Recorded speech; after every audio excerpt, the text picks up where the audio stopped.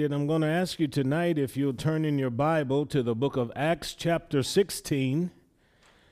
And I want us to examine this jailer that was converted to Christ. But really what I want to deal with is the Bible way to help us minister to people that are thinking about suicide. Now, you probably are aware that during the COVID era, there were a lot of people who took their lives. But I want you to see that in the scripture, there are things we can do when we know if people are possibly about to make that kind of attempt. So in Acts 16, verse 25, "And at midnight Paul and Silas prayed and sang praises unto God, and the prisoners heard them. Suddenly there was a great earthquake, so that the foundations of the prisons were shaken, and immediately all the doors were open and everyone's bands were loosed. And the keeper of the prison, awaking out of his sleep and seeing the prison doors open, he drew out his sword and would have killed himself, supposing that the prisoners had fled. But Paul cried with a loud voice, saying, Do thyself no harm, for we are all here." So that's where I'll stop. I'll probably teach a little further, but I want us to see what happens when a person believes. What are some of the circumstances that God might use or create in order for people to come to faith? And then at the same time, what does a transformed life look like? Again, I've told you that in the past 2 years, we have heard of a lot of people who, because of discouragement and sadness, have attempted to take their life or may have succeeded in doing so. I was trying to sit back and count the number of people indirectly or directly that I've been connected with since I've been out here, where folks have harmed themselves in that kind of way. And I came to over 70. If you just think of the number of people, and it's hardly a month that goes by that I don't get a phone call from somebody that goes to another church, and the conversation normally goes like this: "Are you Pastor Darrell?" Say, "Yes." "Somebody called me or somebody told me that you might be able to help my boy or help my daughter. And would you be kind enough to spend just a little bit of time with them?" And then we do so. But I think it's also important in a church that we understand the power of salvation. Now, in verse 25, you can see it's midnight when all of this praying and praising is going on. Paul and Silas are the ones singing loud enough for the prisoners to hear them, as it says. We know in verse 23 that they were physically beaten, then physically restrained. But with all the difficulties they had in their body, with the wounds that were there, the stripes laid upon their backs, they still praised God. So I want you to see immediately that regardless of our circumstances, we can praise the King. We can worship God however bad we think things might be. Well, in the middle of the praise service and the prayer meeting, there's an earthquake, and you can see where it obviously affected the foundation of the prison so that it broke the doors, so that the doors opened and all of the prisoners' shackles and chains were loosed, and they had an opportunity to run. That's what the scripture says. God uses circumstances sometimes to free people. And I don't just mean free people physically. I'm talking about spiritually. There are circumstances that are created in our lives sometimes, whether God uses the natural means or whether he's the cause of it, that can certainly open our eyes to see things differently. Now in verse 27, there was a man here who's the jailer. He was asleep. Now, obviously, if he was asleep, that means that he believed the prisoners were secure enough to where he could fall asleep and he didn't have to worry about it, or he shouldn't have been sleeping at all and he fell asleep on the job. Whatever the case, He did not expect any prison doors to be open once he opened his eyes. And when he opened his eyes and awakened from his sleep and he realized that the doors were open, he thought in the middle of all of this darkness that if he ends up having to stand before the Roman authorities, he's probably going to receive a sentence of death himself. Whatever happened, the difference between when he went to sleep and now when he has awakened, he has a sense of despair and he wants to take his life. Now notice how fast that happened.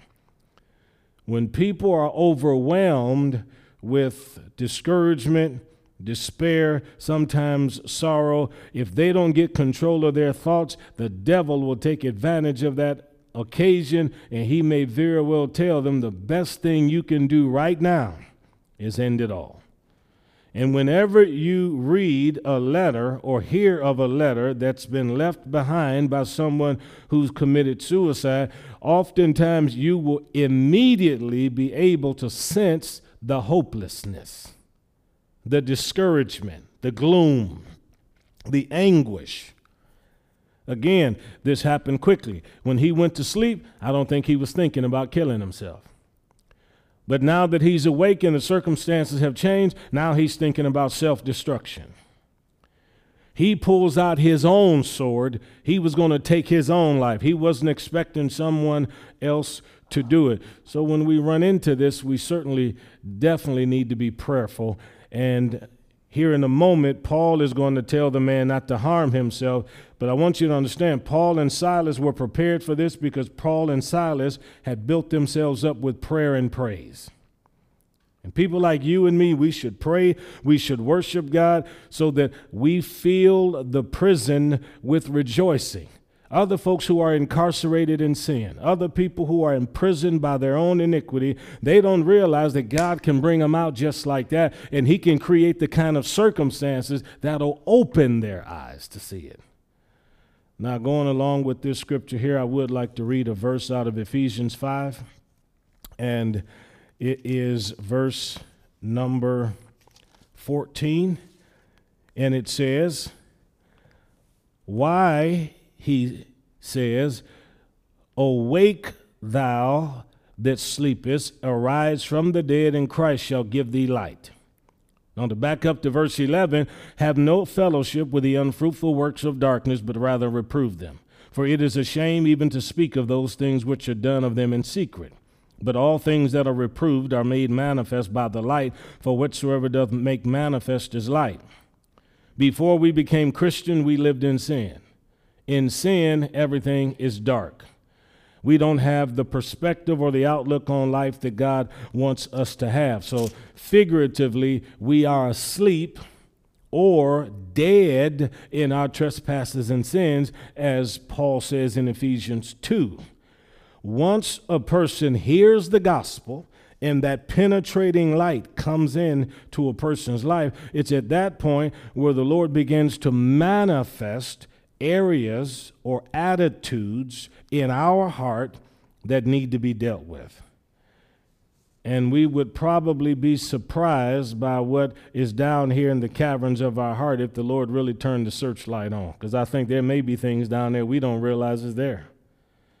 One person said it this way: the heart is desperately wicked, who can know it? See? So God knows what's in me even when I can't really perceive what is in there. I would say right now, it is doubtful that I would do such and such thing. He knows whether or not I'd really do it. You could sit there and say, oh, no, there's no way I'd do this or I'd do that. He knows what's in the depths of your heart, what we're capable of. So going back to Acts chapter 16, the jailer is asleep physically, but he's also asleep spiritually. He opens his eyes and the prison doors are open naturally, but he doesn't realize that the prison door was opened by Christ spiritually. And this is what is going to change his life, because the whole process of him attempting to take his life, he must have been making some kind of noise. He must have been yelling or screaming about the circumstances of the escapees, because in verse 28, Paul lifts up his voice and says, don't harm yourself. How would Paul have known that in the darkness? Paul must have been listening. He must have heard the anguish and the agony in the man's voice.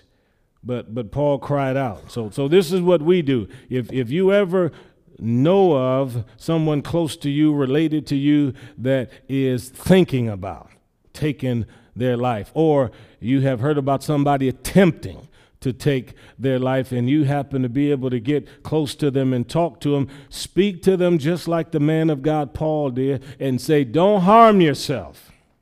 There is a reason to live. You don't have to take your life. And I wish that more and more people would really consider what they're leaving behind when they take their life in this kind of a way. They leave behind broken hearts. They leave behind unanswered questions. They leave behind difficulties that some people without God are never going to ever overcome. And so many people think, if I do this, it'll make life easier for my children or easier for my family. It doesn't make it easier for anyone. Not at all. But there's always despair connected with it. The last chapter of 1 Samuel, you'll know that Saul and his family are out on the battlefield and his sons are killed. And Saul realized that the end was near for him, and he didn't want the enemy to capture him, then kill him, and then abuse him. That is to say, hang him up and make a mockery of him or deface his body in some way. So he told his armor bearer, kill me. And he said, absolutely not. So what does Saul do? He falls on his own sword, lays there, then he dies. The scripture says Saul's armor bearer, the servant, looked over there at his master, and once he realized, I don't have the king to labor for anymore. That's essentially the end of my path, my road. He sees nothing ahead for him in his future. What does the armor bearer do? He takes his life. So sometimes the effect of one person harming themselves, if people don't control their thoughts and meditate on the word of God, it'll lead to a second person taking their life, then a third person taking their life. And believe me when I tell you, I've seen families where numbers of people have attempted to take their lives. And I've seen families where numbers of people succeeded in self-murder. It doesn't have to be that way. Paul opens up his mouth and he says, don't harm yourself. We're all here. That is to say, you woke up and your eyes in all of this darkness led you to believe that everybody had fled. But I want you to understand, sir, things are not what they seem. We're still here. And this is what happens when a person mentally is in that place where they want to take their lives. They have been deluded. They've been deceived. The adversary has caused them to believe there is no other option for you. But I'm telling you, things aren't always what they seem. There is another option. His name is Jesus. And Jesus is the one that can give us hope. He's the hope of glory. Jesus is the one that can give us power. He's the one that comes to reside within us. And the scripture says, greater is he that's in us than he that's in the world. Can you say amen? It's true. There's no doubt about it. Okay. In verse 29, a light was called for, and the gentleman sprang in, and he came and fell down at Paul and Silas' feet. Now, several hours before, he was their jailer, and he probably handled them roughly. But notice now where he is, at their feet. You see how God's able to turn circumstances around? We need to be very careful with how we treat people, even if you think they're guilty of this or guilty of that, because you'll never know in your pride or in your rough treatment of people, you think, okay, I'm going to be disconnected from this person. I'll never have to deal with them again. But your road may very well be winding and turning, and you can't see the end of it. And God may be bringing you right back to this person. Maybe bringing you right back to him. You never see it at all. But how many times has that happened where somebody maybe didn't like you or was opposed to you, but then later on, here they are right here in your presence? Yeah. I look back now and I can recall going to preach the gospel in different places, and people fought me because I came to preach the gospel in a certain place. And in fighting me, they didn't want me there. They didn't want me to succeed. They didn't want the blessing of God on me. But then in the end, I've watched on several occasions where the ones that fought me are then listening to me preach week after week. Let's see. You never know how God will turn a situation. But if you're filled with prayer and praise, it'll help put a muzzle on you and keep you from saying some things that could isolate and alienate people from you. I haven't always been the best at that, but I've been better than some, you know. And we want God to help us to have a sanctified mind, but at the same time, a sanctified tongue. Isn't a sanctified tongue a good thing, Brother Wentworth? It's a good thing, absolutely. Brother Woods, it's a good thing. And if we have that, then God guards us, because like I said, you'll never know. God may have you or me at somebody's feet. So we have to be wise in how we handle things. Now, in verse 30, notice the question here, because he brought these people out and he said, "What must I do to be saved?" Now, why is he asking a question like that? Well, according to the last sentence of verse 25, the prisoners heard Paul and Silas singing, so you know the jailer heard it too. If he's asking them about salvation, obviously he's aware of what they've been preaching and he knows what they've been singing. Some people who are what we call Calvinists or predestinarians, they believe God predestined some to be saved and others to be lost. And with that belief system, they think the only way a person can have faith in God is that they have to be regenerated. So God regenerates them first so that they can believe. Now, what the Bible teaches is you believe and then you're born again. But the Calvinists would say you're born again so that you can believe. But notice this man's question. He said, "What must I do to be saved?" He knew he wasn't saved. So obviously regeneration would come in first for him. He's wanting to know, what must I do? Now that's the key. What must I do? The battles have been fought over what we call works in salvation.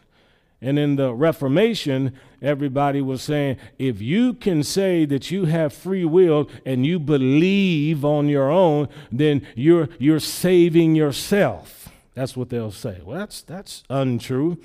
When this man asked the question, "What must I do to be saved?" he's not talking about anything with regard to works salvation. He's simply saying, I need to know what I'm obligated to do. And if the Lord said I must be saved, then I may be saved. And we are free moral agents. We have a free will. Nobody forced you to become a Christian. You made the choice. And you asked the same question this man asked, what do I have to do to become a Christian? And Paul answered it easily in verse 31. He just said, believe. That's it. Believe. Nothing more, nothing less. He didn't say you need to go down to the river and be baptized. He didn't say you need to go to the front of the church and have somebody sprinkle you or pour water on you. He didn't say you had to go and take communion anywhere. He just said believe. That is the foundational precept a person becoming a Christian. If he's asking what must I do to be saved, he's under conviction. And if he's asking about salvation, then in his heart he knows he's a sinner.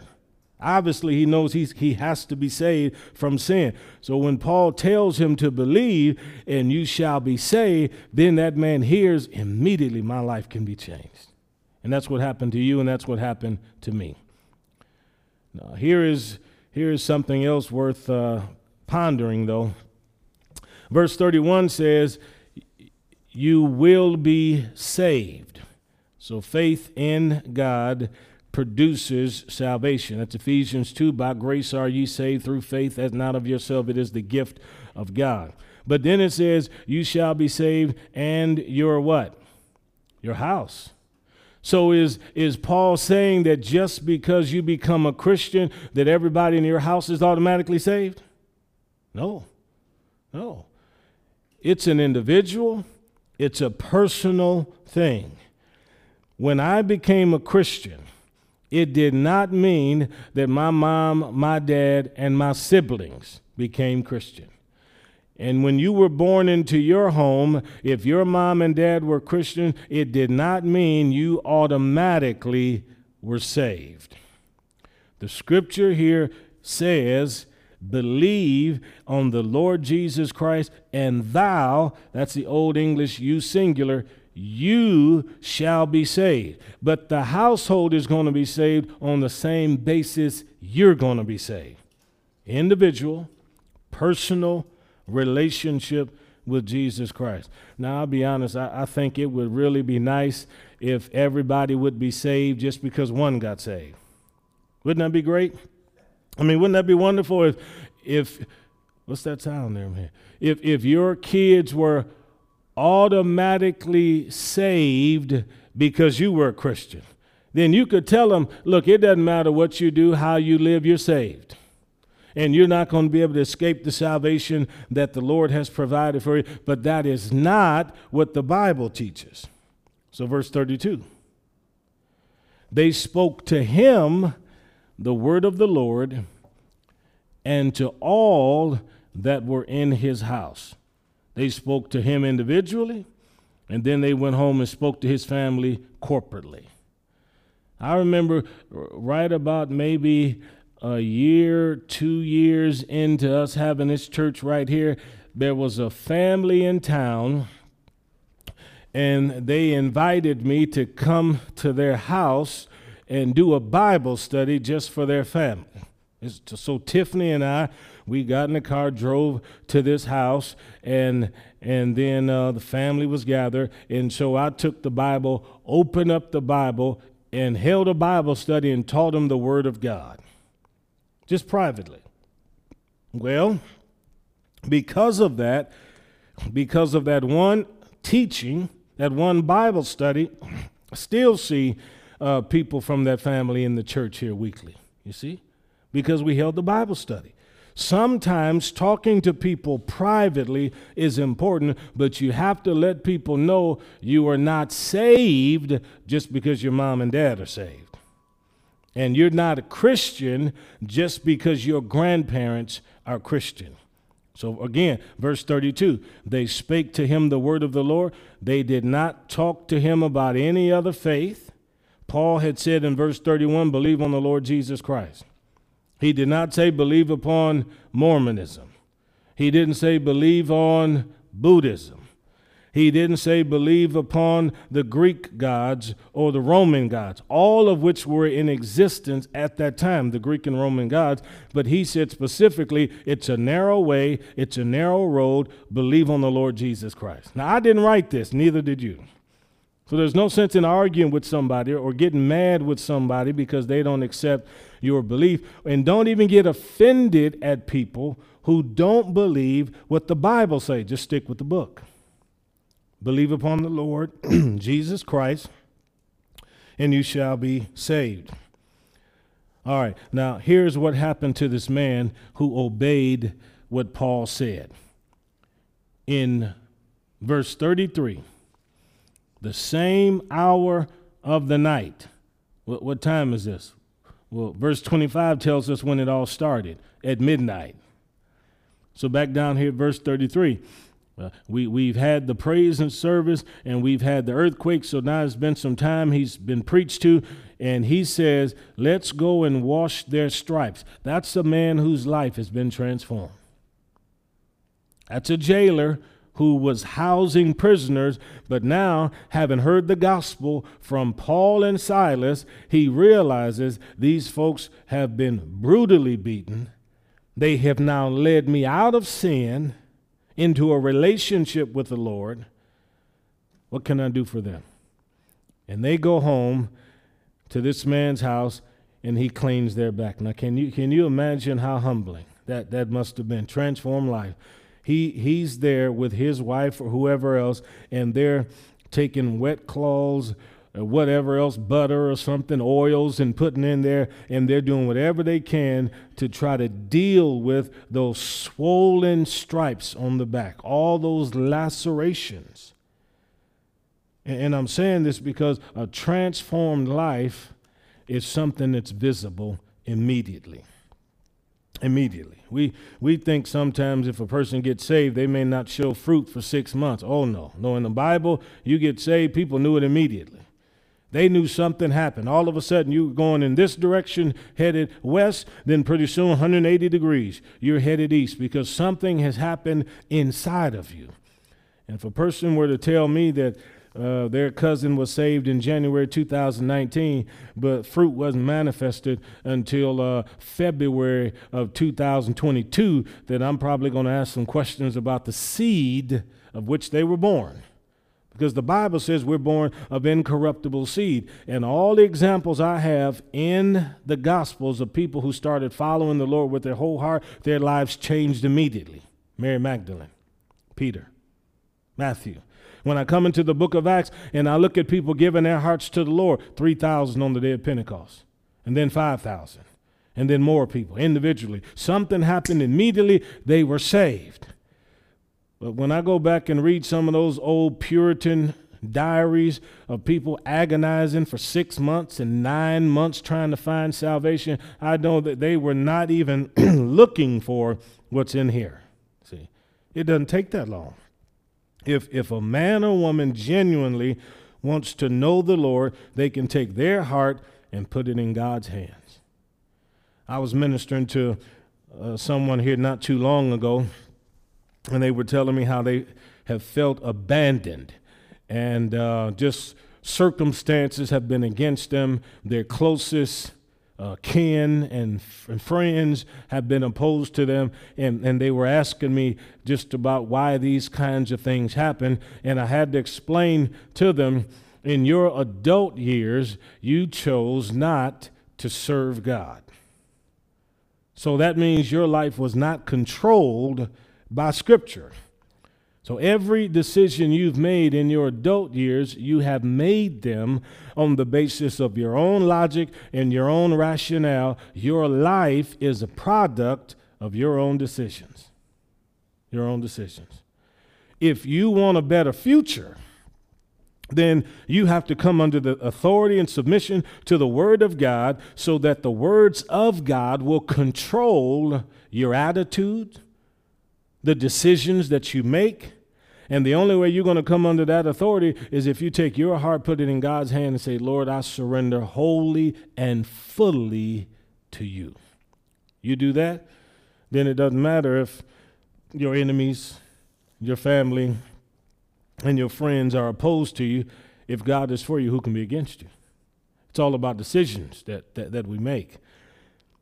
So this man had a transformed life, and he washed their stripes. And then the Bible says, was baptized. He and all of his, that's all his family, straightway. So if this man couldn't be saved in verse 31 for all of his household, then you can see in verse 32, he couldn't hear the word of God for all of his household. Each of them had to hear it individually. And then when it came to baptism, he couldn't be baptized for all of his family members. They individually had to be baptized. Yeah. You know, I still remember we had that baptism down at the river, and we had a number of people on that occasion that we were doing. But everybody was down there because they wanted to be there. Then, of course, you up on the bank, I'm down here in the water, then you'd sing, and then the people individually start coming down there in the water, and then we baptize them as Matthew says, end of Matthew, in the name of the Father, the Son, and the Holy Spirit. But it was an individual thing. I didn't talk anybody into coming down there. Everybody who came into the water came because they wanted to come. Yeah. And that's how it always should be. Well, I still remember getting in that water and just waiting, and here is Megan coming down there in that water. So it's time for me to take her and dunk her. And right when I grabbed her to put her down there, then she reaches out with both legs and then clamps me and then grabs me around the neck. And she's trying to pull me down under the water just to see if she could get me down there. But of course, at that time in her life, she was so young and so thin, it was like me holding a pillow. So I just kind of went down and came back up. So sometimes you have some funny moments in these baptisms. But even then, she was down there in the water because she wanted to be there. See, she wanted to be there. Same hour of the night, the whole family was baptized. That's beautiful. There was no 18-week class to teach them how to disbelieve in the Word of God. They were baptized immediately. And I still think that's a good thing. If you find somebody that gives their hearts to the Lord and they really love the King, look, if they want to get in the water as soon as possible, get them in the water as soon as possible. And if that's how they want to do it, that's fine. I've done it in the bathtub. I've gone to other churches and used their baptismals. We've done it in the river.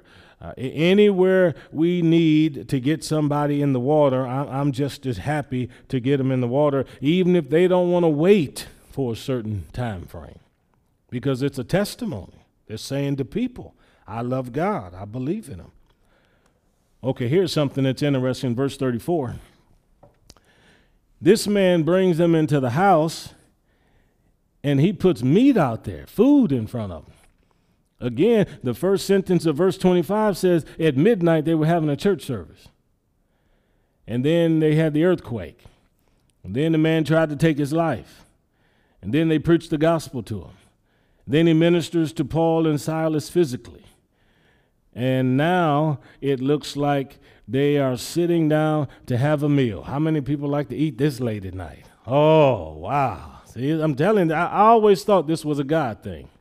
I did. I've always thought this was a God thing. I go preach meetings sometime. We don't get out of church till 11 o'clock, and then here it is, 11:30, 11:45. We're at an all-night, 24-hour diner sitting down to eat, and folks are saying, I just don't know if I should eat this late because this food isn't going to affect me the right way. But you can see right here from the text, this is a God thing. This is inspired. This is inspired activity, folks. Let's enjoy what the King has provided. Okay, so they're rejoicing, and that's what food normally does. Food, fun, fellowship, family. And, you know, aside from me joking and making light of this, I just want you to understand that if this man has his family preparing a meal for Paul and Silas, he considers Paul and Silas to be special people. You know as well as I do, there aren't too many people that's going to get up and prepare food for somebody this late at night.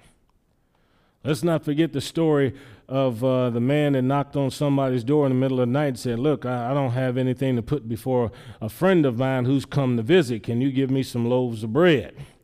And that man didn't want to open up the door himself. So here you have someone well after midnight that is feeding the men of God because they have led them into a greater relationship with the Lord Jesus Christ.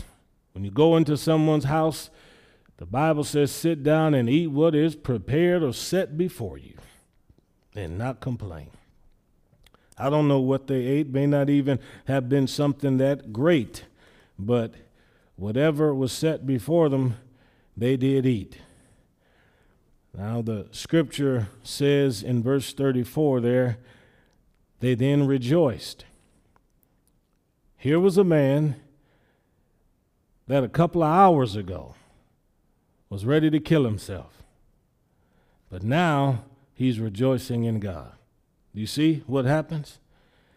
A man was in a period of depression where he wanted to end it all, but because of the entrance of the Lord Jesus into his heart, he now rejoices with Paul and Silas and his whole family. I think that joy is one of the things that's an antidote to the kind of depression that leads to suicide.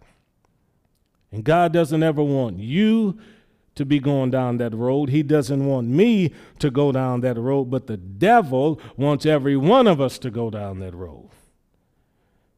He's an evil devil. So verse 34 says, believing in God with all his house. That's our desire, to see every person, every member of our family serving God. I pray God brings that to pass in every generation in your family, that your sons, your daughters, your grandchildren will know who the Lord is, raise their kids in the fear and admonition of the word of the Lord, and that it will go from one generation to the next generation. And this is where we can see it clearly. Okay, one final thought here in verse 27. I want to reiterate where the man went to bed or went to sleep without any thought at all of death. But when he arose, he would have killed himself. Think of how fast his emotional state changed. Think of how fast. One moment you're talking with someone and everything is okay. The next moment, that same person has stabbed themselves or tried to harm themselves. I've seen them where they've cut their wrists and didn't fulfill the job like they wanted to when they wanted to take themselves out. But the thing is, when you ask a question, they'll tell you their mind was just flooded with those thoughts. Yeah, flooded with them. And I've had people tell me over and over again, Pastor, I was with them 2 or 3 days before. I never even saw it coming. And I told them, you don't always see it coming. Because with the jailer, nobody could have said this man was mentally unstable. Nobody could have said this man was prone to it. He was bipolar in his emotional state. This man had a circumstance that arose, and immediately he thought, I need to take my life. And it happens to people that way. I prayed for a girl one time. She'd come to one of the other churches, and she'd come down to the altar, wanted me to pray. And so I said, what are we praying about? And she said, well, I'm hearing voices, and the voices are telling me to kill myself. And I said, well, do you think these voices are God? She said, no. I said, well, then who do you think is talking to you? She said, likely the devil. I said, do you normally obey what the devil tells you to do? She said, no, I don't. Then I said, you don't have to worry about obeying this voice at all if you know that God is the one that would never tell you to do something like this. But I said, however, I'm going to pray for you. And we're going to take authority over this spirit of death that wants to see you destroyed, because more than anything else, what I hear from you is that you have a fear of death. And so I was talking with her, and I was telling her a few things just to encourage her. And out of her mouth, she kept saying stuff like this. Well, I just don't know if I'm going to be able to overcome these voices. Well, if you don't believe God's going to help you overcome the voices, then you're probably not going to overcome the voices. You have to believe that the scripture says we overcome this world by our faith. Our faith. I said, when I prayed for you, I want you to believe that the power of God is going to cause all of these voices to stop, that the devil who's got your head in a vice grip, that he's going to have to let you grow and that you are going to be free. I said, can you believe that? She said, I just don't know. I've had so many people pray for me. I said, well, why did you come down here then? She said, well, I came down here because I wanted prayer. I said, you want prayer? Do you want the ritual of prayer? Do you want deliverance? I guess I never thought about it that way. I said, if you just want people to pray over you, you'll find them every day. But if you want to be free of this, I'll pray for you. And I did. And finally, she said she wanted to be free. And I sit and I watch her and see her. And then I ask her when I see her from time to time, do you hear them voices anymore? I don't. And I said, let's believe you won't ever hear them again. The devil wants to put in our heads thoughts that are ungodly, but this head, as we learned in Sunday school last week, this head is a citadel. It's a stronghold. And we're to bring every thought captive. You're to be your own individual jailer. You don't have to let any thoughts escape and enter into that mind that you don't want to. And the devil is constantly trying to put his own thoughts inside that head. And you've got to make the decision that you are not going to allow the adversary to put his own stuff in your head. Amen? Amen. Be strong in the Lord in the power of his might and meditate on the word of God. Let's have a word of prayer. Father, we love you, we thank you, and we appreciate how wonderful you are. We pray, God, that you would help us to stand strong in the middle of all of this. In Jesus' mighty name, amen, amen, amen. Amen.